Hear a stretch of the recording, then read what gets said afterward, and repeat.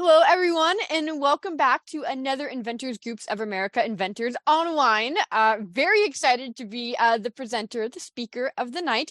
I've got a killer presentation for you guys, and I'm super honored to be back again giving a great presentation on artificial intelligence. This is a big one here. There's a lot to discuss and go over. I've got a bunch of slides to show you. It's going to be a little bit interactive as well for those of you who are at your computer. And yeah, with that said, Stephen, do you have a couple words you'd like to say before we start? Well, thank you very much, Courtney. I just want to say, first of all, welcome back, Courtney. I think it's wonderful. We're so happy to have you back. You guys, Courtney has a great presentation for all of us today. I'm here because I want to learn new things too. And what's really great about tonight's presentation is Courtney's on the cutting edge of what's new, right? And she's always trying to make us better at inventing. And so I'm really happy to be here. I'm a fan. Courtney, I'm going to listen because I want to learn. So I'm going to let you take it from here. So thank you very much. Perfect. Sounds good. Let me go ahead and share my screen.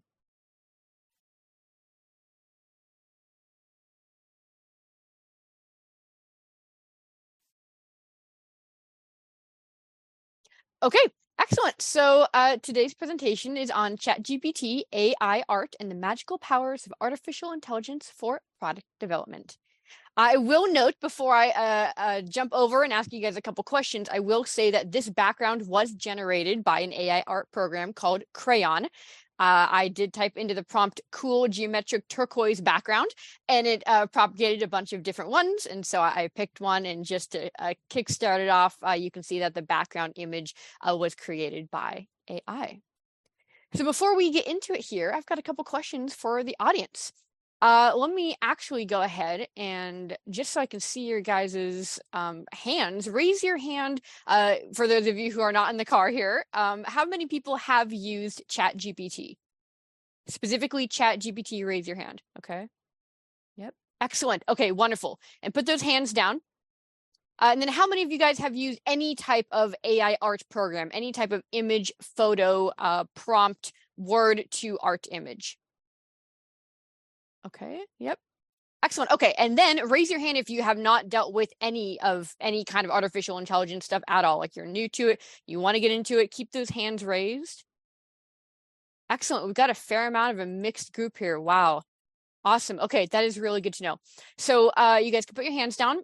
With this presentation, this is more going to be a timeless presentation. So it's moving really, really fast. And it's going to be very hard to have a presentation in general when just in fact, I did this last month and I made about 15 changes to the presentation just from a month difference for the presentation. So it's going pretty fast for sure. And so I made this quite timeless. It's very extensive. At the very end, I'm going to have a little, have you never dealt with it before? How do you even start messing with this? There's going to be a lot of advanced conversations that we're going to be having in this presentation. So please wait till the end if you are totally new and want to just start and to not get too overwhelmed with the material here. I spent probably over 50 hours worth of research into this presentation. As well as looked at a lot of different courses. And I will say there is a fair amount of information missing from those courses to just understand how the technology actually works. I made this very succinct, and so you can watch it again and again. And with that said, I will say that my philosophy personally is if you're going to use a tool, I think it's important to understand how it works so you can be efficient with it. And so you don't spend so much time trying to just make it work. We want to make sure this is not our next sticking point in the process. We want to be efficient with it. As all tools are, there is always good and bad. The internet is not good or bad. It's good and bad. So this is just one tool. There are many tools that we use. So with that said, I'll go ahead and start the presentation here.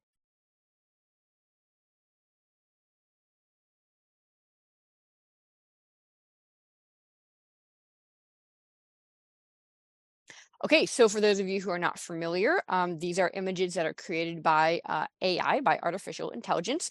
A really good database is lexica.art. At any time, I'm going to bring up lots of different links. Feel free to pause as you're listening and go to any of these links. Lexica.art instead of .com is a phenomenal database, a website, which I'll show you in a second, where you can actually search for AI-generated images. It's definitely the top database I have seen so far, and it's really phenomenal how artistic, creative, how detailed these images are. So there's many different ways we can use AI for product development. Just on the right, there's a couple different things that we can use it for. Art, images, we'll get into AI voiceovers for promo videos, for your products, for your sell sheets, an AI person speaking into a video, change your help creating copy with chat bots we'll get into, practicing conversations, getting familiar with phone calls and how to role play, get advice and solve problems. You can also make 3D models. However, they're still pretty in the early ages. If you guys are interested in that, I mentioned there's 4 down there. Katum and Point E are probably the most popular that I've found. Still pretty early though. I wouldn't mess with it too much myself yet. It's just not there yet. And remember that these are creative tools that you can use as a creative. This is not replacing you. This is your next update, so to speak. And then also think about your pain points. So with that said, I'm going to show you guys a couple programs here. I'm going to bring up Crayon at first, and I'd recommend all of you guys, especially those of you who are not familiar with artificial intelligence, go to Crayon right now. Crayon, Crayon. I'm going to see if I can bring this up a little bit bigger. This is what the website looks like. You don't need to create an account, so it's very easy to mess with already. Feel free to try this right now. I just have a prompt that I threw in there to show you guys what this program is made of. It's very quick. This is different in that it creates 9 images. Normally, a program will create 1 image at a time. Sometimes it'll create up to 2 or 4. This is Crayon. It's on version 3 right now. So the prompt that I put in was beautiful exploding light bulb, comma, artistic. It usually takes about a minute to load these 9. And so I'll let that load for a second. You guys can see just with this one prompt, all I'm doing is just putting in a set of words, and then off of those words, it's going to go through a database, which I'll get into, to create images off of that prompt. With this version 3, it also created a section for negative words. So that means if you wanted a beautiful exploding light bulb artistic, but maybe you didn't want the light bulb to be red. Okay, so you can put in red light bulb there. Or maybe you don't want a black background. So maybe you put black background in that negative word space. And then it'll go ahead and make sure that whatever you put in the negative words is not there. So these are the images it came up with just off of that one prompt. That's a very simple prompt. I'd probably be a little bit more technical with that if I were to use that purposeful for business or whatnot. These are the ones that it came up with right off the bat. Obviously, it's pretty fast there. It took about a minute. You can always click on the different images to make them larger as well. This is a very basic, simple program that you guys can use for free without logging in. I really like this because it shows many variations very quickly and there's no fuss. You can just get into it right now and do it and play with it. You can't get quicker into the game than using Crayon. This is a good catcher. Like, wow, this is cool. I want to do more though. Can I get higher quality? Can I get, deal with different bots? Yes, absolutely. And this brings me to Lexica. Lexica is one of the ones that I use personally. It is very high quality. It is free. You get a certain amount of credits, which I will go into a little bit later. It also has a negative prompt there as well. It is also very quick, and it shows 4 images. This is one of the most up-to-date, high quality ones that you can get. So you can compare these, how much higher quality they are compared to Crayon. And they're also in a slightly different style as well. Like I said before, Lexica can also be used as a database. So I'm in Generate right now, but if you want to home, you could go ahead and search. It's a search engine for them. And you can always type in different things to see if people have already generated images. Here's some examples you can see real fast. Just off of text, it created these words or these images. And then the last thing that I'll show here is ChatGPT, which we're going to go ahead and get into a little bit later on in the presentation. This is not AI art. So there's 2 main points that we're going to come across today. There's going to be in relation to the images, the text to image based models, and then we're going from text to text. So this is the most popular one, ChatGPT. For those of you who are not familiar, I created a prompt at the bottom here to just give you guys an example of what it could come up with. My prompt is give me a very descriptive how to play instructions for a new award-winning board game involving skateboards and cats, including how many players, playtime, type of game, name of game, and exact in-depth game mechanics. Think about why this would not be a great game to play, and off of those answers, revise the gameplay to make it solve those problems. Let me go ahead and refresh that and then run that, and I'll show you guys what it came up with. I really enjoy making games and toys off of this because it's incredibly extensive. This is also a really good way to get into ChatGPT because you can see what it truly is capable of.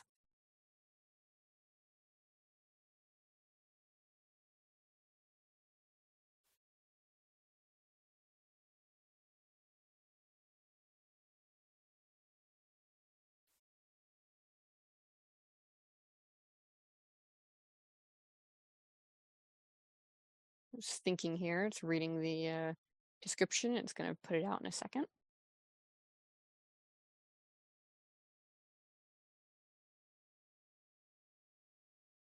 Actually, usually does not take that long. So for now, I'm going to go ahead and just let that run. And I'll show you guys one more thing as that's going, which is Agent GPT. This is a whole new thing as of March. And it's pretty phenomenal. I'm not going to get too into this because it's a whole other discussion, but just so you guys are aware of what the capabilities are, I typed in a name, marketing my brand, and goal. These are now goals. This is still a prompt, and this is still in the copy, text to text. The goal is come up with a marketing plan for a product licensing business where you pitch ideas to the world's largest companies and have a high success rate in getting licensing deals. What's cool about this is it goes ahead and gives itself tasks, trying to figure out what tasks that it needs to give off of your goal. So you can see here, I'll just show you the tasks and then we'll move on. The current task is analyze the industries and markets of the world's largest companies to identify potential licensing opportunities using data-driven insights and predictive modeling. That's the first task that it gave itself off of our goal. As it's doing that, next it's going to do the next task, develop personalized pitches for each identified opportunity, highlighting the unique benefits and value proposition of the licensing deal. And then the last one here is utilize natural language processing and sentiment analysis techniques to optimize the language and delivery of the pitch for each prospective client, increasing the likelihood of success. This is super new and quite wild. Sadly, this is still in beta mode, and you can easily just type in Agent GPT and mess with it, but it will eventually time itself out because it can only give you so much with this free mode here.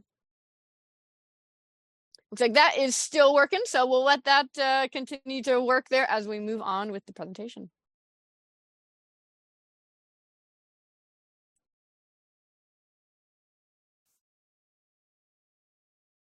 So you can see just how quality these images are with just simple prompts through Lexica. All right, let's go ahead and get into it here. This is the wordiest part of the presentation. I'll just briefly explain a couple of these and you guys can feel free to go through it later on your own time. What is artificial intelligence? Making computers do things that traditionally require human intelligence to do. What is AI art? AI art is any art work, particularly images and musical compositions, created through the use of artificial intelligence programs such as text-to-image models and musical generators. So what I just showed you guys is AI art. This is text to image is what we're talking about here, which is when a user gives any caption or image on this tool, which is what I just did. And it will correspond your request to a vast collection of photograph databases that refer to various objects and landscapes as a form of vision data sets. Holy cow. So we're getting into the weeds here, talking about the actual definitions of all of these. And we'll get a little bit into generative models as well. Very, very fascinating how they work. We'll just briefly touch on it on the next slide of how Stable Diffusion works. So take a look at that. What's important about that is the data sets that they're trained on. So most often they're trained by a data set from a company called Laion. Laion. Very fascinating to look into that company as well. Of course, the bot is only as good as its data set. So data sets are incredibly important.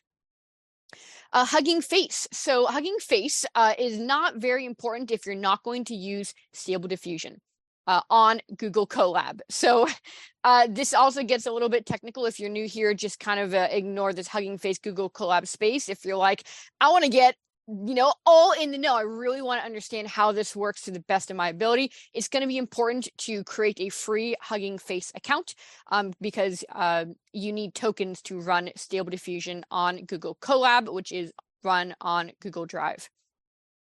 Tools that enable users to build, train, and deploy the models based on open source code and technologies. And we'll get down into Google Colab, which is a data analysis and machine learning tool that allows you to combine code along with charts, images, HTML into a single document stored in Google Drive. So again, if you guys are not familiar with Google Colab and Hugging Face and the AI world, you can just ignore that for now. Otherwise, if you're getting more advanced into it, that'll probably be your next step to run Stable Diffusion on your Google Colab through Google Drive. And then you will also need Discord as well if you're going to be running Midjourney, which we'll talk about in a second. The last thing I've got on here before we move on is what is ChatGPT, which is what it was running up there a second ago. It is Chat Generative Pre-trained Transformer, which there's going to be a quiz at the end here. I'm going to have to remember that acronym exactly.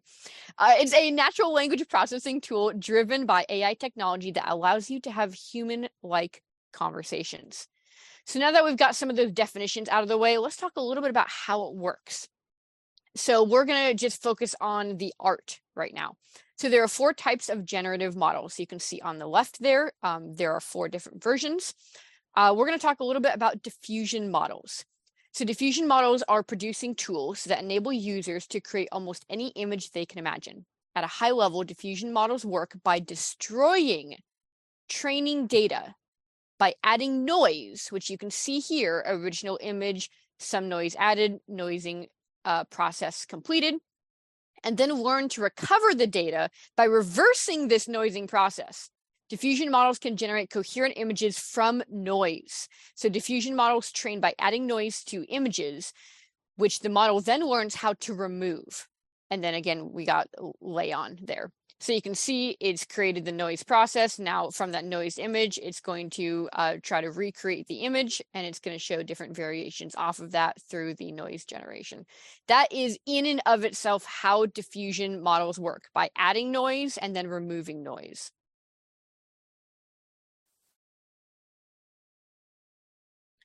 Okay, so these are the most popular programs. The ones in bold are the ones that you guys will be most fascinated by because they are the ones that I use myself.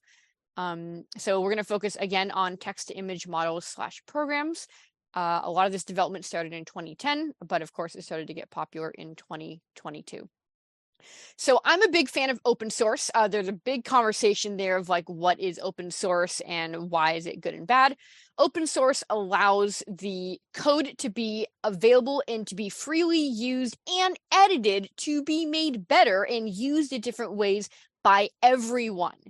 If something has open source code and you have the skills to manipulate the code, you are fully legally allowed to.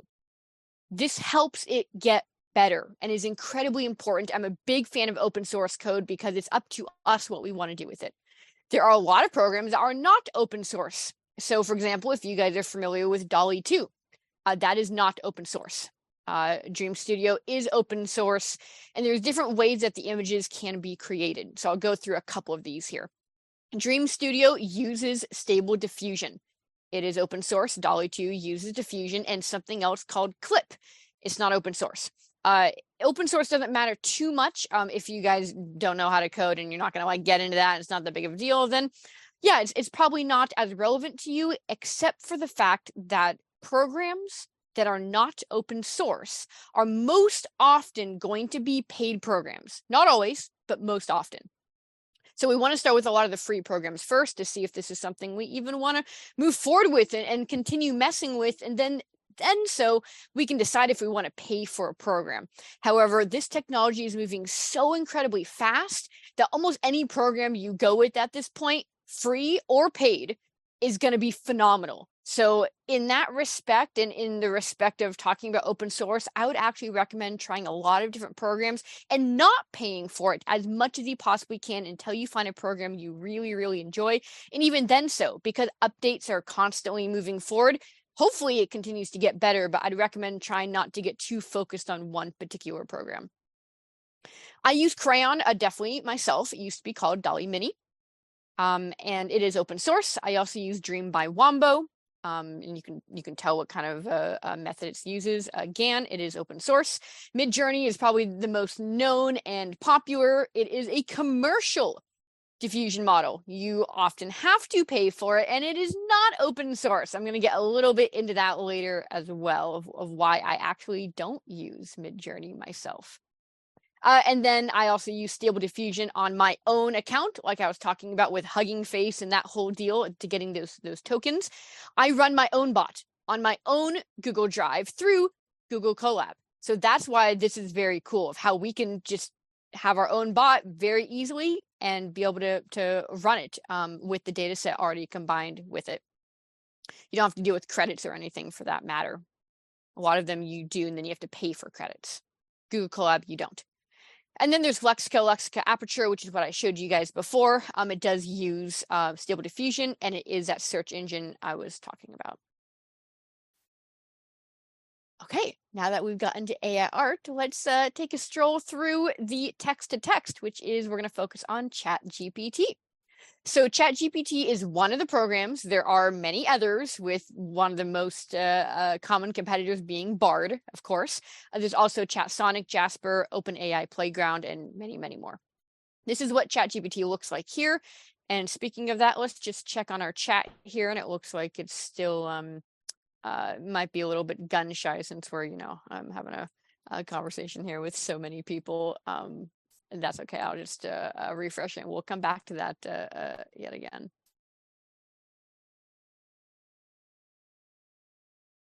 So it is only trained by data through September 2021. So right now that's a big flaw where Bard is constantly active, but that Bard uses a very different system of getting its data. So we'll talk about that.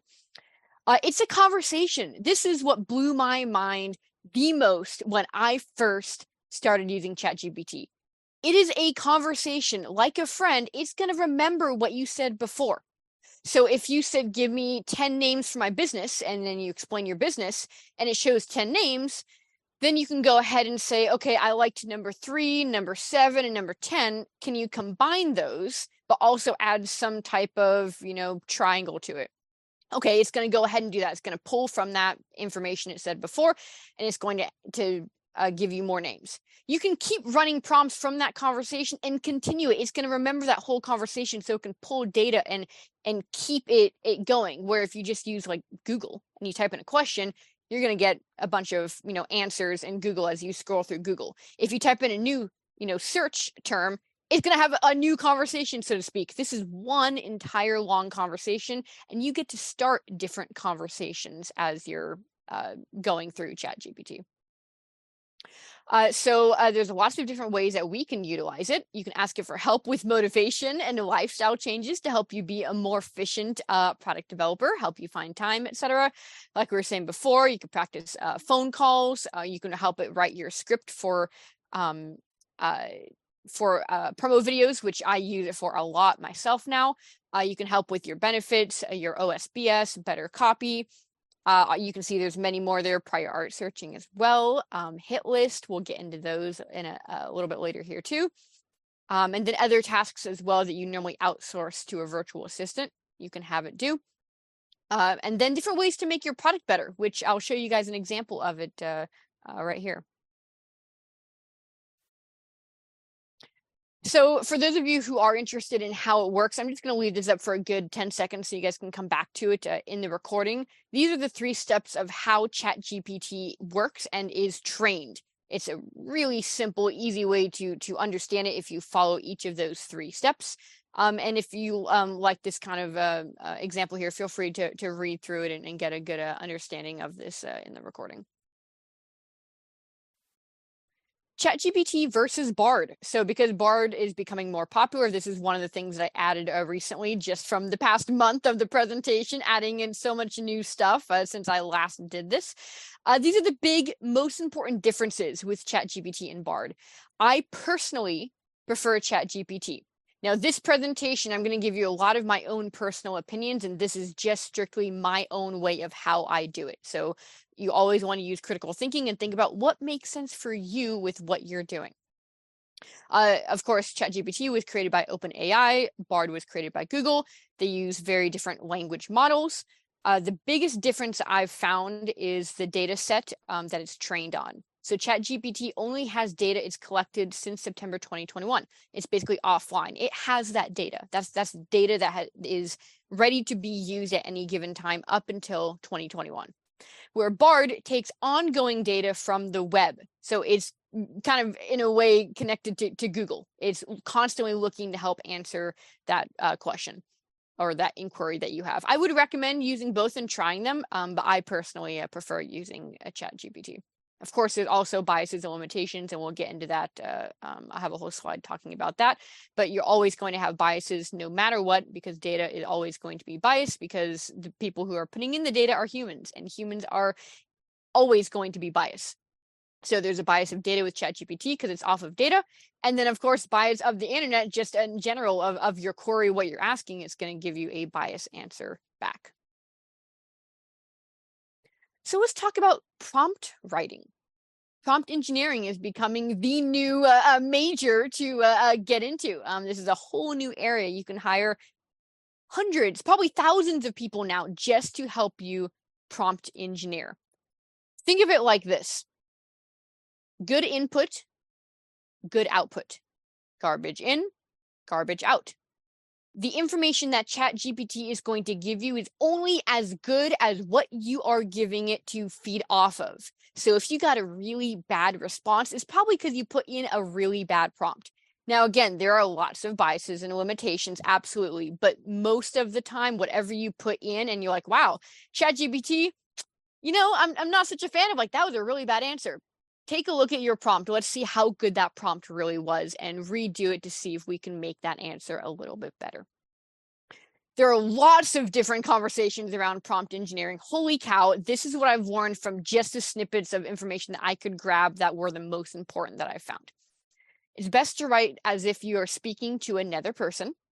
It's good to ask open-ended questions. It's really excellent to include background information, as much information as you can provide it. About the context of what you're trying to ask. Of course, the response is proportional to the prompt here, like I just mentioned. Trying using colons, I'll show you an example here, was really helpful. So what am I doing? I want them to create a bird product. What is the goal? Well, I want the product to teach birds a larger vocabulary without me actually having to constantly repeat words to my parrot.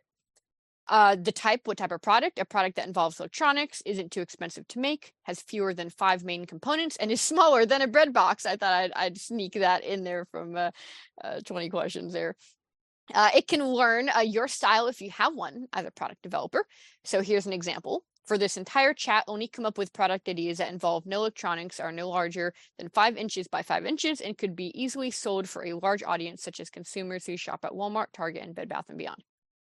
And then I have a phenomenal video there that you guys can take a look at and type in or take a photo of or look at the recording for how to create good prompts there as well. It's also important to be very specific and make sure that the question you're asking is you believe is really going to generate a proper answer here that you are looking for. Let's see if we can run this again. Here we go. All right, so you guys remember the prompt that I initially put in. You guys can take a look at what it's coming up with. This was just that paragraph. I tried to be as specific as I could of exactly what I wanted it to do. And you guys can take a look at what it's creating. So the game is called Skate Cat. It's an action-packed board game that combines skateboarding and cats. The game is designed for 2 to 4 players, ages 8 and up. Let's scroll back up here. Average playtime of 30 minutes. To begin the game, players must choose a skateboard and a cat character card. Each cat has its own unique special ability that players can use during the game. It mentions an objective. It talks about what the game board would look like with various obstacles and challenges. It talks about game mechanics. It mentions, as I said, come up with issues of the game, and it did. make it not ideal for some players. For one, the game heavily relies on luck, as players must roll the dice to determine how far they can move on their turn. Additionally, some players may find the cat-themed aspect of the game to be unappealing. So to address these issues, hilarious, one possible revision to the game mechanics could be to include more opportunities for strategic decision-making, such as allowing players to choose which obstacles to tackle or which catnip tokens to collect. Additionally, it could be include different types of skateboarding tricks, which would add more variety to the gameplay and make it less reliant on luck. This is off of one prompt, you guys. One prompt, this whole entire thing. And remember, this is a conversation. So if I went and said, give me clear instructions on how to play the game. Now we'll stop it at here, but basically it's going to now give me a step-by-step where I could potentially play test it. And this is a conversation, so I don't need to redo the prompt and copy and paste everything it did. I just said, give me clear instructions, and it's going to read what it said. And it's going to go ahead and show you how to play it. This is really endless to your creativity. So let's say you go through this and you change a bunch of things. You figure out what you think makes sense, what doesn't. You figure out the gameplay you want. You put it in and say, okay, great. Thank you very much. I edit it to this. Now, off of these new instructions that I created off of what ChatGPT created, let's say I love this, but skateboarding and cats, not a fan of. What if I just said, now make the game hat themed? And then, of course, it's going to do the entire thing over again. It looks like that was actually a pretty... oh, yeah, here we go. Yeah, so hat-themed version of Skate Cat. So now it's going to...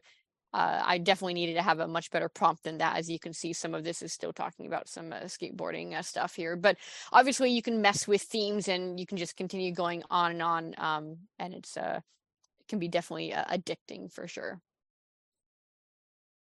Go back to the presentation here.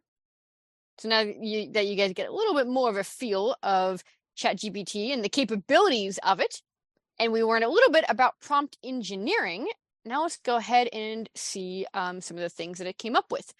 So I tried that colon technique of what, goal, and type, and this is what it came up with. It is a bird vocabulary trainer. This product could consist of, and then it talks about the 5 components that I asked it to only hit 5, talks about what it's made of, and then it talks about how it would work, the idea behind this device, and then you guys can take a look at that and see how it works off of that one concept it came up with. I took that and I said, great, now give me a list of 10 companies with links to the website that make bird products with electronics in them. So before even moving forward with the product, I'm going to see if there's even companies in this space. Birds are a niche, it's a small pet. It's in the small pet category. That's a very niche area. So is it even worth it to attempt something like that before even seeing like if those components make sense or if I should even do any development at all further? So it gave me 10 here. However, I found a flaw that was my fault. This is where I fell short. I casted too wide of a net. I should have said pet bird. You can see some of these companies here are talking about exotic birds. So this is definitely my mistake. I'm talking about parrots and pets for you to train with those who have particular language capabilities. A lot of wild birds do not. So it was already going to be an inaccurate example here. So what's interesting about this is it made me think of a whole nother area that I hadn't thought of. Could this product that I was envisioning for pet birds be possibly used for exotic birds? Is there another market that I hadn't thought of before because of that mistake? I've made so many mistakes with learning how to properly use ChatGPT that it's benefited me extensively, because if I didn't make those mistakes, I wouldn't have thought to consider casting a wider net, larger industries for the concept. So I learned through these, not only exotic birds, but some of these companies that I looked at, it talked about kids learning how to code by making a learning product for your bird. So already, just because of this mistake of not talking about a pet bird, I found 2 other categories that would enlarge in the space. Again, small pet is very small. Exotic and wild birds there's probably no market there either. But a STEM or a STEAM kit for kids, That is huge. That is a massive market. That is in the arts and crafts category within the toy and game industry. That's a very, very large category. If I hadn't made that mistake, I wouldn't have seen how much larger this product could be used for by being open about the concept and by making this mistake. And you're going to always make mistakes with ChatGPT. No matter how skilled you are at it, there's always going to be holes that are going to be there because you're not talking with a human, you're talking with data sets. So then I ran it again, and I explained that it had the error, and it said, I apologize for the error in my previous response. I corrected it and said I'm talking about pet birds, and it came up with at least a better list at this point.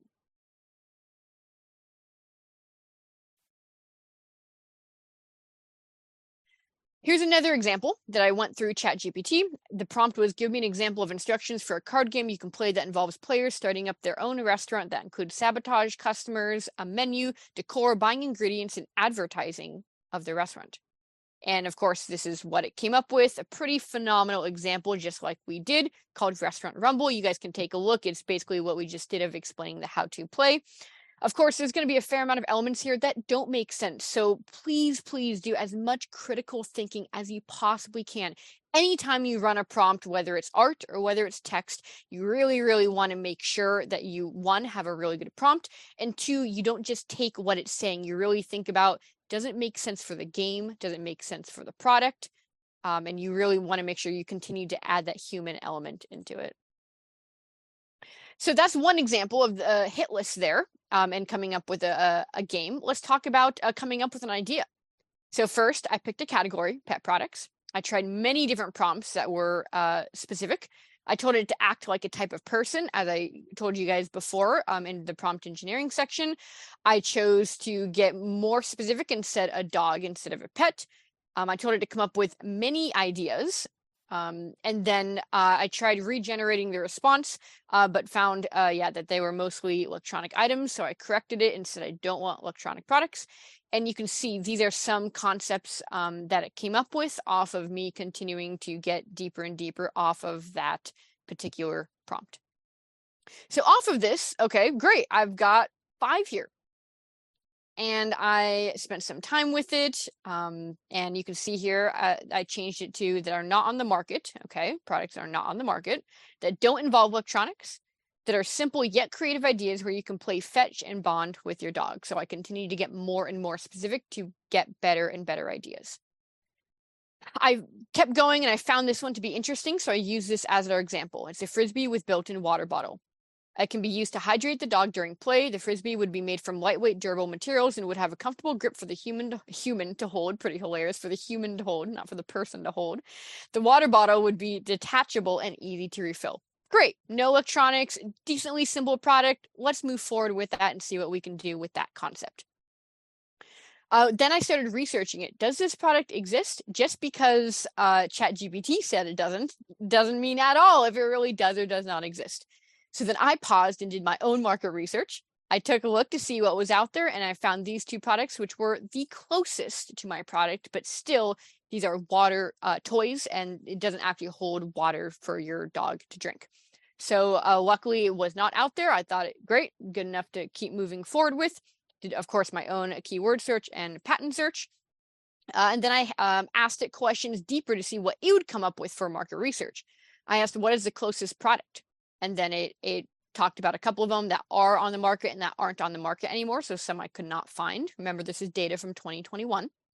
And then some of them were not similar. And then it continued to, I kept running the prompt to get what I was looking for, found these 2 products, couldn't find anything else, and went ahead and moved on. Now that I've created my concept, let's go ahead and create some images. So that's what's so cool about this, is you're using them both together.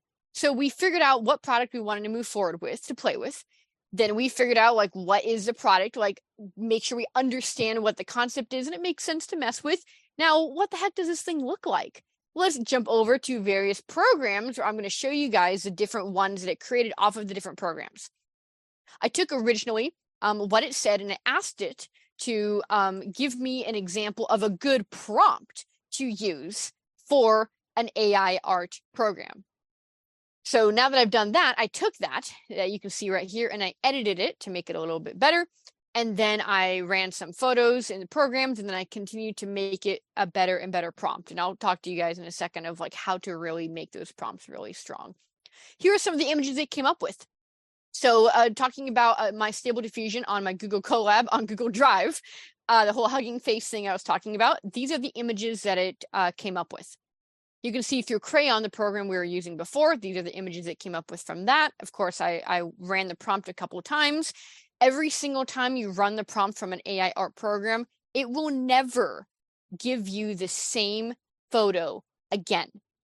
We make that super clear. If you use the same prompt, so this prompt here, this one that I ended with, the Frisbee, this one here that I'm highlighting, if I take that prompt and I run it into Crayon and it propagates 9 images, and then I press run again, it will have different images. You will never get the same image ever again unless you add in the seed, which I'll explain what that is and how it works. We're getting an advanced, a deep dive here.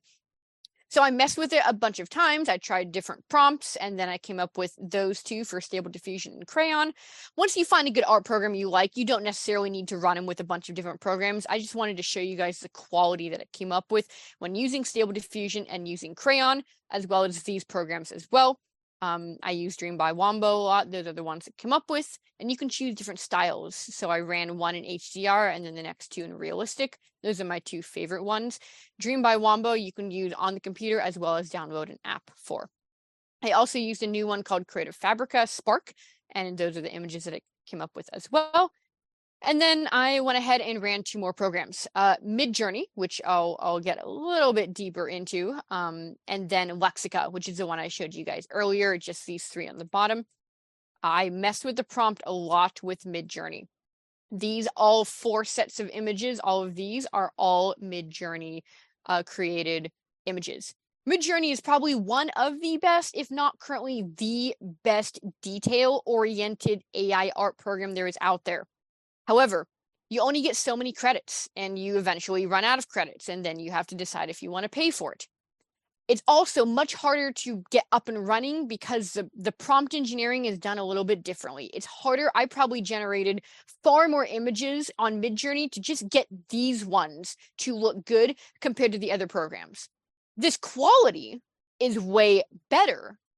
However, for you to really understand prompt engineering and how to properly do it with Midjourney, it's going to take you a while. So if you're serious about it, if you're going to embed this into your business, then go ahead and start learning how to use Midjourney. Elsewise, I'd recommend the other programs. Also, with that said, you are using Discord. For those of you who are familiar with Discord, it's a community, and it is public. So you have to use public Discord, which means any image you put out there is publicly disclosed, which is a problem for our industry. So you can pay, which I'm not sure is like, for like a good one, is like $40 to $60 a month to month, for having your own private Discord server to be able to run Midjourney on. So again, you can play with it. You can get a free account. You can use up your credits and mess with it, mess with things that aren't your products, because it's just going to go into the Discord server and it's going to be public. Amazing program. I personally, my own opinion is, though it's so high level, I still do not recommend it because it is not open source and it can get pretty pricey. So unless you're very, very serious about it and you're going to use it to truly revolutionize your business and also really deeply understand how to properly prompt engineer with Midjourney, I usually just don't recommend it. Okay, this I would say is probably the most important slide in the entire presentation, and this is the prompt guide. It's this took me a long time to find the proper information to show exactly how to create the best prompt. There's going to be so much more prompt engineering that's happening, and even then, so we're still in the very beginning stages of artificial intelligence. So this is also, I completely would assume, is going to change over time. You can see popular terms that you can just copy and paste and use at the end to make any image really nice. Like whatever your product is, once you do it, put ultra realistic or octane render or cinematic. They're all different technical terms, which all mean certain things when you get into an art creation with prompt engineering. So I won't go too into of what Unreal Engine is and ArtStation and whatnot, but feel free to take a look at those and try those within your prompts towards the end of it. There are 4 different parts of a prompt. You can see this is kind of the best example here in white, what's going on with those 4. You've got the content type, style, description, and composition. So here is the content type, a photograph. So content type frame, same thing. You can see here, this is the frame. Here are 4 different examples of keeping the exact same prompt, but just changing the frame. So this is an oil painting. This is a digital illustration. This one's hyper realistic, and that's cartoon. So if we kept like woman picking up a product in the grocery store, but in the front of it, we said an oil painting of a woman at the grocery store and then tried a cartoon version of. So that's the first thing that you'll want to do. What type of style, bad a term there because style is something different, but what type of feel are you looking for? And put that in as the first thing you put in your prompt. Second is the subject. So what do you actually, want an image of? Are we talking about your product? What type of photo do you want to generate? What is the actual context, the substance? So you can see examples here of a teddy bear on a playground. A teddy bear on a playground would be the subject. A style also goes into tone and the artist. So you could say in the style of Van Gogh. You can say like serious, moody, so you can mention someone like Van Gogh, or you can go ahead and mention a particular tone. And then the seed. Now this gets a little bit technical here, so we'll run past this a little bit quickly. I believe seed is going to be the thing that, in my personal opinion, what you will eventually be able to sell to people. I feel like this is going to end up being basically the important barcode, so to speak, off of a set of images that you propagate. So if you add in a seed from a recent prompt you created to keep similar pictures being reproduced with small prompt changes, such as these 4 seeds right here, if I just kept this seed, which you'd put in, it's a number, it's a long number, you can see kind of small there. If I said blue shoes with the rest of the prompt, it'll keep that exact same style, but just change the color. So let's say you like those angles, but it's orange. You could take it in Photoshop and change the shoe from orange to blue, or just add in the seed and change the color to blue, or keep the same style and have someone's legs in it. So seeds are becoming very, very important because remember, you can't reproduce an image ever again. You cannot produce the same AI image ever unless you have the seed. The seed is like the data set behind it. So seeds become incredibly important, especially when we're talking about intellectual property. This is an example of what Stable Diffusion looks like, again, on my Google Drive. You can see here, this is what it looks like. It might be a little bit small. This is a deeper look at seeds. Again, a good example of it is the code behind what you generated. So without copying the seed, a past seed, you will get a new image every single time, like I mentioned. If someone has the seed to your image, they can recreate your image. Otherwise, it can never be recreated. So think of it like the key. It's the key to that image. So we talked about negative prompting a little bit. These are sampling steps, which we can go into at the end if interested. It's how many it's going to be showing of it being generated as it's forming properly. It'll show you so many steps as it's forming. And there's the seed. You can see it down here. It's a bunch of numbers there. So let's see what it looks like when we keep the seed. I copied the seed and I kept it here. I changed the prompt. So here's the Frisbee in blue, a solid blue Frisbee with a thin middle transparent strip around it, etc. And you can see the different examples here of they all have very similar styles because we kept the seed for each one. So you can see there's the purple ones. You can see they're very similar to the blue ones. I ran another one as well of like a blue and gold one compared to like a red and gold one. You can see a lot of them have a similar feel to it.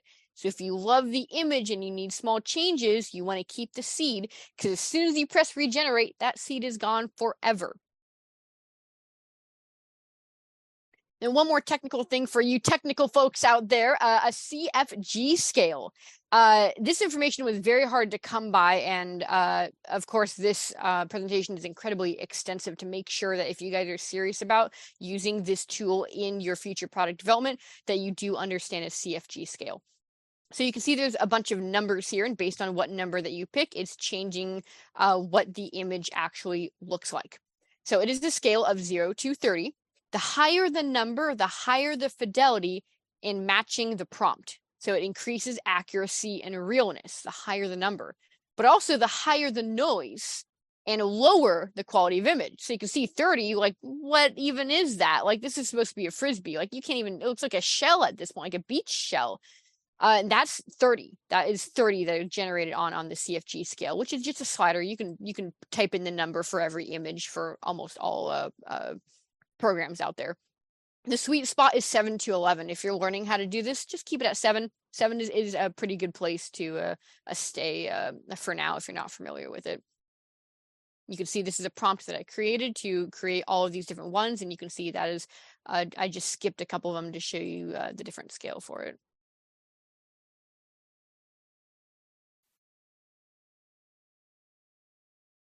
So we'll quickly go through a couple of other capabilities of AI art.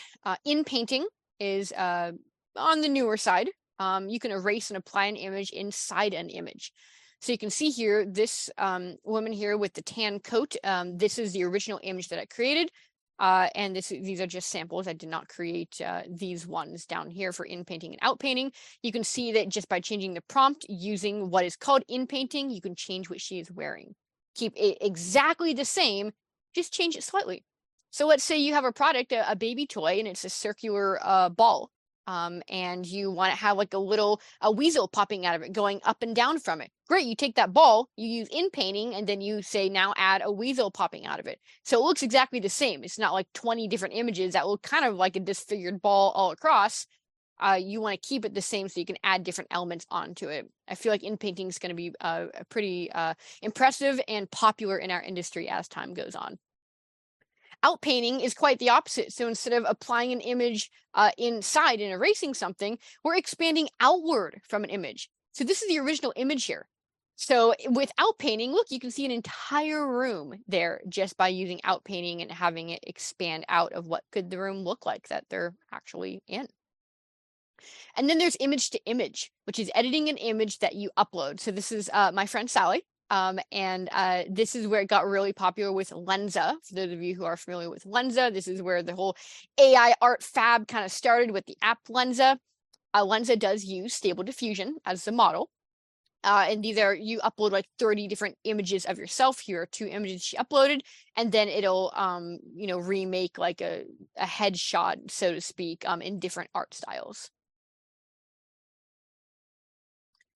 Limitations and biases. There's a lot here, and these are honestly just the most important ones that I think that are important for our industry that I should bring up. There is more to this. So the age of the database has been updated. This is for all artificial intelligence. It's only as good as its data set. And so with that said, a lot of it is old, like with ChatGPT. It's September 2021, so it's already pretty far behind. A face distortion, that's the biggest one. You can see here in Crayon, I ran a prompt. I'll make this a little bit bigger for you guys. You can see I was trying to render a stuffed animal. And you can see what the prompt is, and you can see if you look closely, some of the faces are a little bit mangled. There are some programs that are better for faces, but in general, it's better to Photoshop faces into it if you are going to create like a type of stuffed animal or something that has a face in it, like maybe a person using your product. You need to be a little bit careful with that. It looks a little bit disfigured. It can be a little bit off-putting as well. Text in photos, it's also really bad. You can see here that it's a Star Trek language here, a little bit unlegible. Those are not words at all. That's not a language. It's really bad at that. So you would need to, if you love that image, you would need to go ahead and find a way to remove that text and add something that you're looking for. ChatGPT, I would not recommend using it for facts. It's quite inaccurate at times, and it does have a bias. I love how they say this. It hallucinates facts. More and more, this is a term that is using heavier in AI, that it hallucinates facts. And then it has quite a lot of reasoning errors as well. Privacy is a big concern as well for what we do. So you always want it every program you use. If you're concerned about that, you should definitely read the terms of services for each program. Of course, again, as we were talking about Midjourney, it uses a public Discord server and is therefore public unless you pay for your own server. IP and ownership. There's a lot of conversations about that. Holy cow. Who owns these images? We make them. Do we actually own them? What is the deal with that? There's a big conversation around that, and I just took very, very small snippets of it here to kind of get a feel for it. Copyright law does not protect AI art, as the actual art isn't created by a human, so it cannot be protected as it, quote unquote, lacks the human authorship necessary to support a copyright claim. That is from the US Copyright Office. There's a phenomenal article. It's phenomenal about AI invention being rejected by every patent office globally. Someone was trying to protect something that was AI generated, and the article is amazing. So if you are fascinated about that area and can you patent something that an AI created, take a look at that link and you'll learn quite a lot about so far the one case study that made it pretty public. You can sell the AI art you create, which is pretty cool if you're in that kind of area of art, the artwork business. My personal guess is that seeds will be protectable in the future, and you will eventually be able to, because you are making the prompt is created by a human. I believe eventually, my own guess here is that seeds will be protectable and we will be able to put IP around seeds. WIPO uses, the World IP Organization, they use AI already. So if you guys are interested in WIPO and how they use it, there's a link there that you can check out about them talking about how they use artificial intelligence. And then when using it in a sell sheet or a slideshow, this is just, again, my personal opinion, is I like to have in small text in the footer of whatever I'm showing created with the help of AI. That is my own personal integrity that I find is important to write that on anything text-based or image-based when I'm using AI. It's up to you guys how you want to do your own work. I feel like it's important for me to be able to state that when I'm using artificial intelligence, when I'm sending it to companies. We use the same rights when placing AI art in your sell sheets as using Google Images via often at InventRight. We have a disclaimer that we recommend putting on a sell sheet. That is about fair use, and we can absolutely use that disclaimer after lots of research and understanding this. Definitely not giving legal advice, everyone, but it looks like you can use a fair use regular disclaimer when you are using AI art. And there's the disclaimer down there. Just a couple more slides here. If you guys are fascinated in this realm, take a look at the other AI creative tools out there. There's Agent GPT that I was showing you guys about the tasks that it assigns itself. Also, feel free to take a look at Auto GPT, though I wouldn't go too deep into that unless you know some Python coding there. So I would stay away from that unless you already know how to code in Python. These are just some phenomenal examples of different programs out there. You can improve your resume and LinkedIn profile. All right, so there's a big deal there for our LinkedIn for using AI to help with that. Brand design, redesigning our workspace. I probably went through 150 different programs for you guys to figure out the ones that I thought were of interest to consider looking into for our industry. And that's just 150 of them that looked intriguing, and these are the ones here that I thought were of interest, except for this one, of course. There's 56 different softwares in there. However, there's something called, I think it's later in here, called There Is an AI for That.com. And there's, I think it's up to, I can't remember now, it's like 1,000 or 2,000 different AI programs. That is incredibly extensive. You can search through, it's a database of AI programs to sort through and figure out what you want to use. So this is not a small thing anymore, artificial intelligence. We're talking thousands and thousands of programs that do very specific and also broad things as well. This is the one testimonial that I found you guys can take a look at for the link about someone using game assets and it getting their game being published. This is sadly talking about a digital game. This is not a board game or a card game. This is like digital assets, like icons and stuff, a part of their electronic game that they have. And then those are two programs that help make videos. They're okay personally. I think videos, it still is taking some time to get good. What's really important about these creative tools is these are here to help you tap into your own creativity. Again, garbage in, garbage out. Think of each of these as a creative buddy that helps you. Critical thinking is critically important on how to best use them, and thinking through if the AI art or copy that you generated really does benefit what you are using it for, because often it doesn't. It's incredibly important that you look at all of that material that it's creating as you're giving it prompts to really think, does it truly make sense? Otherwise, you're going to be spinning your wheels for quite a long time trying to just assume that all of this is perfect for the game or whatever you're creating, and it just might not be. So just because it created it doesn't mean it makes sense. It's really important to think this through. And the last slide I've got for you guys is for all of you who are not advanced, for those of you who raised your hand at the very beginning and you have never dealt with AI, this is for you. Thanks for hanging in there through all that advanced talk. This is a quick start guide. If you guys are like, okay, yeah, I'm hooked. This is cool. I'm not sure if I'm going to use it. I'd like to try it and just see if I could benefit from it at all.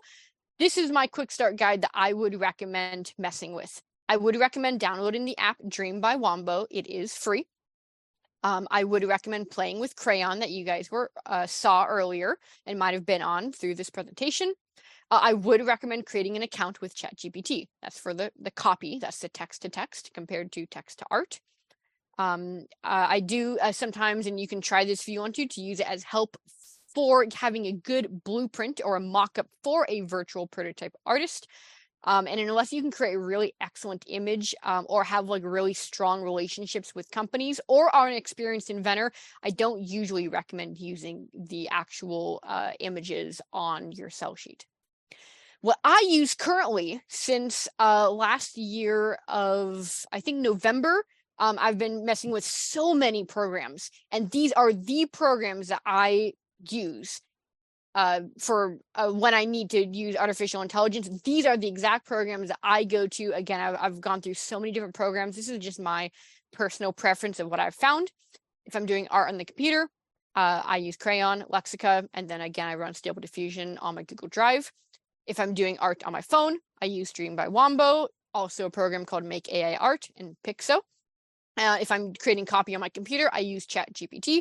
And if I'm using copy on my phone, I use an app called Ask AI.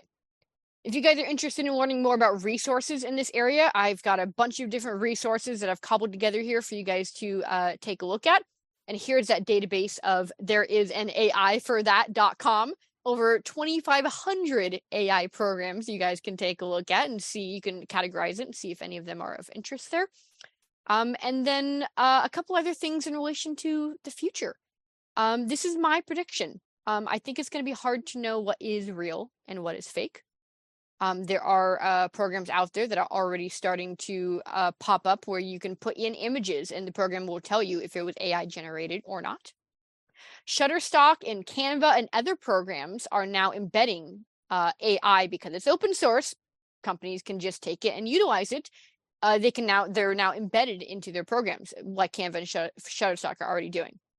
I believe seeds will become very important. I think having things continue to be open source so everyone has the opportunity to paint the picture, so to speak, of what AI could look like for humans moving forward. I think that's incredibly important to continue to have programs open source as much as possible. That's going to level the playing field for everyone, whether you're a large company or if you're a single person. I would recommend to not spend hours on it. Remember, it is still one part of the process here of product development.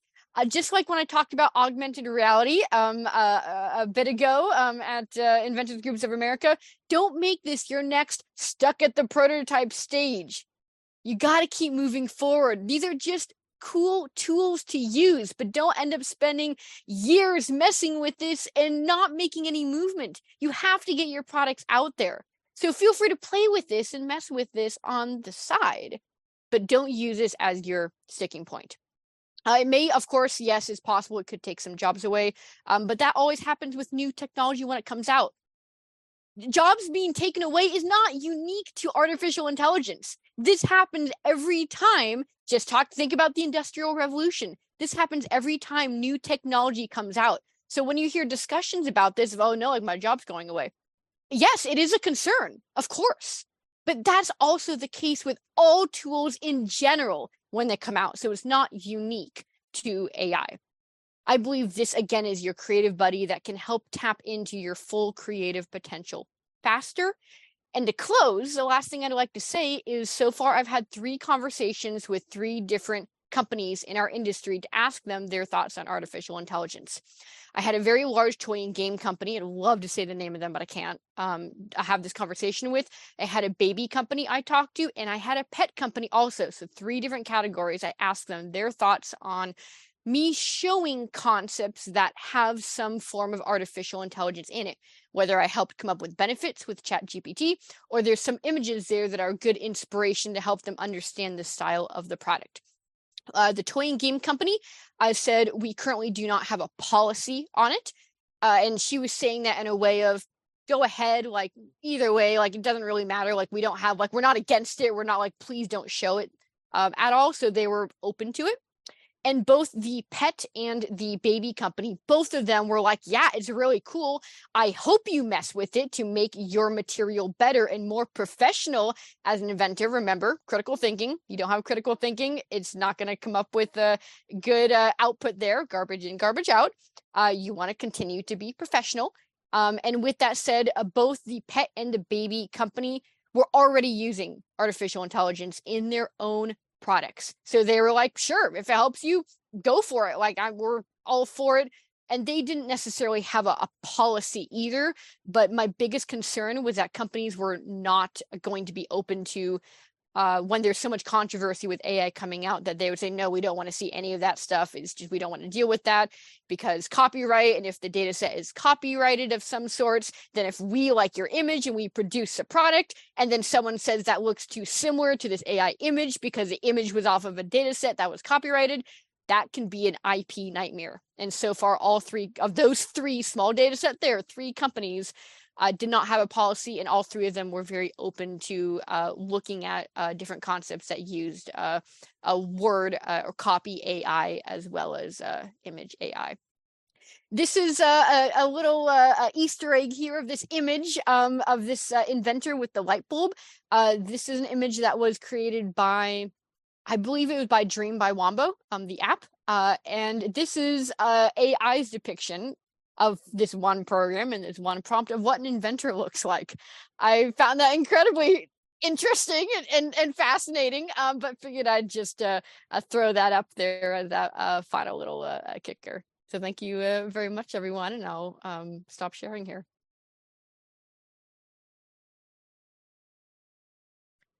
Awesome. Yeah, good stuff. Super fun for sure. A lot of information. A lot of cobbling everything together. I really want to make sure that everyone has the opportunity to be able to really understand what this technology is. Because once you have those bare bones, all like the seed talk and CFG scale, everything else is going to become very, very easy. And I found it very difficult for me to learn it, that there's so many resources everywhere that, again, I did over 50 hours of work just to understand how AI works. I think it's important to really understand those bare bones before you decide if you think it's worth it to move forward with something or not. Yeah, okay. With that said, Stephen, do you think we should answer a couple questions, see if there's anything of interest here? What are your thoughts? Yeah, thank you so much, Courtney, for that presentation. You know, it's a little overwhelming, right? It really is. I look at this and go, geez, where do I start with all this? And I know you've been involved in it, but I can tell you, I think all of us will find something that we find fascinating with it. And I'm using it really to come up with one-line benefit statements, with copy for articles, cleaning up maybe some of my writing. There's things that I'm using that I like. And I think all of us will find something they really kind of like with it. I think the big message here is this: nothing is going to replace your creativity. You know, there's a lot of talk about, you know, artificial intelligence and what about the inventor? Can it be an inventor? Yeah, maybe yes, maybe no. But I can tell you this, that creative power that you have, that's yours and yours only. This is pulling stuff from the internet or pulling stuff from other data, right? And maybe turning it and twisting it, and might allow you to see something you wouldn't have seen otherwise. That's what I like about it. It's a tool, right? It's just like a paintbrush or, a piece of clay. It is a tool to play with, to really enhance your own creativity. So Courtney, thank you for doing such a great job with that. Yeah, absolutely. Yeah, I know, Stephen, we wanted to briefly mention about Invention Con and how it looks like it's going to be in May. So anyone interested in that, I'll just put a link to it. Just as a put that link in. Please make Andrew a co-host. He asked for that too. You guys, the USPTO is doing a great job. In fact, they're doing more and more webinars. There's more classes. There's a lot of stuff for all of us to learn about using the tools at the USPTO. But the one thing they do, they have this annual event. And I think it's going to be, it's actually going to be in person this year, right, Courtney? I believe so. Okay.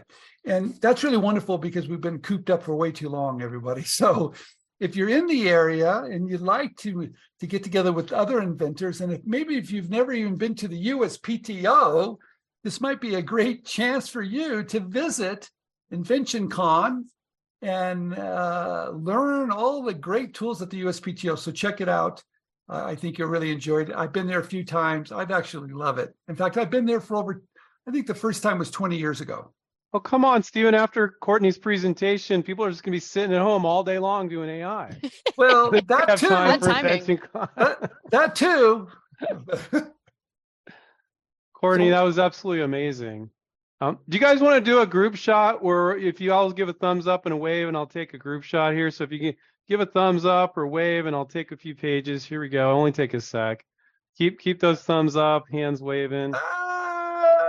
Pages where people are live on video, and the rest of the pages people are live. I got it. It's the family photograph. Family photo. Brady Bunch photo. I see a lot of old friends tonight. And I just want to call out a few people. Yes, I see some old friends. Edgar, I see there. Mark, I see you down there too. Great to see a lot of old friends. Of course, Celeste, all the way from South Africa. And it's just wonderful to see everybody. I see George there and a lot of people. So thank you for coming out tonight and listening to Courtney. I think Courtney is amazing. Does everybody say the same thing?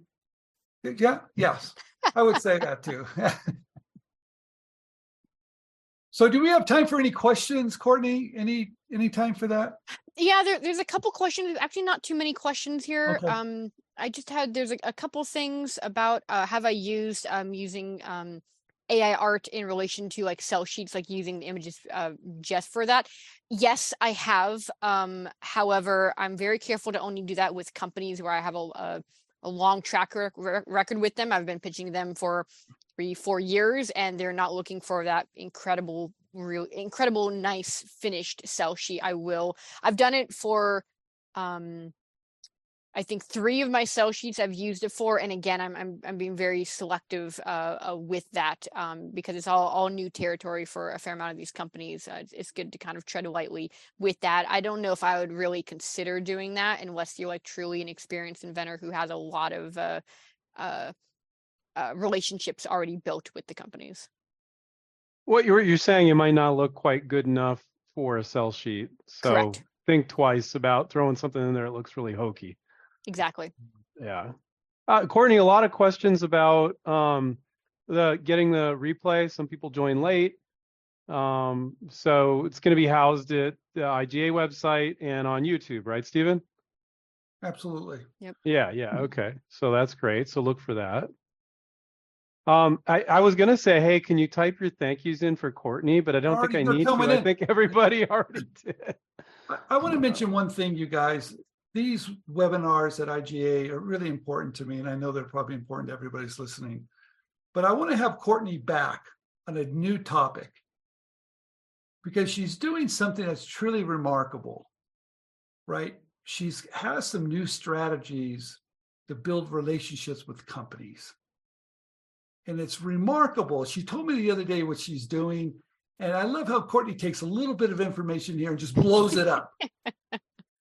So Courtney, would you come back and talk about how you're getting into companies, how you're building relationships, and how you're submitting more and more ideas now? Because you're just on fire now. and you're exploding in a lot of different industries. So please come back. Everybody, wait for that announcement. We'll have Courtney back, and she's going to give you the latest techniques, tips, strategies. That's right, of how to get in to work with those companies. And because when I heard it the other day, I was like, she just took it to a whole nother level again. And I don't know if Courtney, if any of your students are on the night, but Courtney is an absolutely phenomenal InventRight coach. You see the depth at which she cares to provide all the information, and I'm sure you dole it out in little bits for your students, Courtney, because this was a little overwhelming for somebody that I've just played around with ChatGPT. I haven't done any of the video stuff, but man, I'm going to go back and start playing around with this stuff. It's pretty powerful for sure. And, you know, I'm really passionate in general, just talking about augmented reality and going now into artificial intelligence. These are all really important tools to see if they help. Just because there's a tool out there doesn't mean that it makes sense for you, especially when it goes into both of these types of topics. I'm here to constantly look at all of these different tools and figure out, are these things that we can, when we should consider bringing into our industry, or should we not? And that goes with tools as well as different types of pitching as well. And that's how I came across this new method of pitching, which we'll talk about. With me being 7 years in this industry, I'm constantly A/B testing different ways to pitch. I'm always doing that constantly, changing my scripts and whatnot. And I just so happened to run into something in January that was so beyond revolutionary. That's what Stephen is talking about, that has changed my entire pitching game. I've never had more success because of the method, the way that I'm pitching. So maybe I'll come back on for round 2. Well, you know what I really learned, Courtney, is that words mean everything with regards to AI. So whether you're doing a graphic or artwork or ChatGPT, and I talk to inventors all the time. They're like, they tell me what it is, and I type it into Google and I find it in 60 seconds. They're like, oh, I didn't know it already existed. It's like, because they weren't using the right words. So that's very rudimentary searching.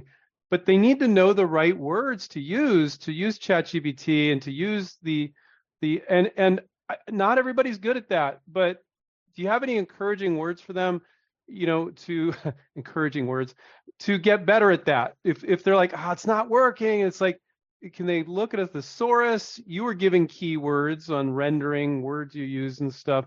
Any advice there? Because I think a lot of people are going to struggle with that. Yes, and that was the biggest struggle that I had, of me being very frustrated that this AI stuff is just not advanced enough. Like, I just can't use it until I really want to deep dive into YouTube and learn about prompt engineering. And it was me. It's me. I'm the problem. It's prompt engineering. It's me not knowing what to say. Again, that's why I want to emphasize garbage in, garbage out. You're gonna get bad results because you are giving it bad input. And that's what I love about AI, because it's really making you think about your life and how you're living it. If you do a bad job with something, you're probably going to get bad results from it. Just in general, you being in life with your family, with your job and whatnot. And so I'm so glad you brought that up, Andrew, because when we talk about market research in general, a lot of people don't do a good enough job. Exactly as you said, it's already out there. A lot of the skills that you learn of how to do proper keyword searches in your regular inventing, licensing life with the regular beginning steps for your product can really go into learning how to properly prompt engineer. You're going to be so much better at trying to figure out what to put in those prompts if you really do a deep dive, and how to properly do your market research is definitely the most underutilized steps by far in licensing. People think they've got it. Most people do not. And it's hard to really explain that really intense emphasis on how important market research is and how it will also help you with that prompt engineering. But honestly, Andrew, the best advice I could give is, one, you just got to get into it. You got to start learning as you're doing it. You need to start putting in prompts and seeing what it's coming up with and trying to introspect why that's the case, and critically think, again, what is potentially going on. And then there's lots and lots of resources out there to get you deeper into how prompt engineering works. Courtney, I've got one question before we end tonight. Yeah. We're all very busy. And I know you're really busy, right? Because I know you have a lot of students at InventRight. You have a lot of projects you're working on your own. So how do you find the time to do the type of research you just did tonight? Wow. I'd say pure love. I enjoy what I do. And honestly, I would say if you are doing something that you're paid to do, like your regular job, would you do that job for free? And that is what made it big for me. Would I do my job for free? If the answer is no, I don't want to do real estate, but it's my job, or no, I don't want to, be a nanny. I don't want, okay, then you should not be doing it. And I will have to tell you, Stephen, that it took me probably a good 2.5 years to realize how important that one statement is. And I made a gigantic transformation in my life of only doing things that if I was doing it for free, would I do it? Absolutely. Absolutely. I would absolutely coach inventors for free. I mean, we're talking about this construct here, talking about, just what we're doing. That's, we're going to make that very clear there. But I love learning about these new technologies because this is how we get better in the industry, helping other people excel. This is so incredibly important, and no one's doing this. No one's making sure that we rise above as inventors and product developers. So that is gold there. We have to be better because that means more licensing deals. That means a happier inventing community. And there's nothing better to me in my mind than being able to have that conversation and figure out what really matters. I say you should be the ambassador next May for what is it, National Inventors Month. You should be the ambassador, as far as I'm saying. That, Courtney, great job tonight, everybody. And I want to thank everybody for coming tonight. Okay. Amazing job. Thank you so much, Courtney. Absolutely. It's a pleasure. Thank you so much for coming on. Everyone, greatly appreciate also seeing some friendly faces, and I'm sure I will see you guys soon. And if not, I'll see you guys on LinkedIn. Bye, everybody. Thank you, everyone. Have a good night.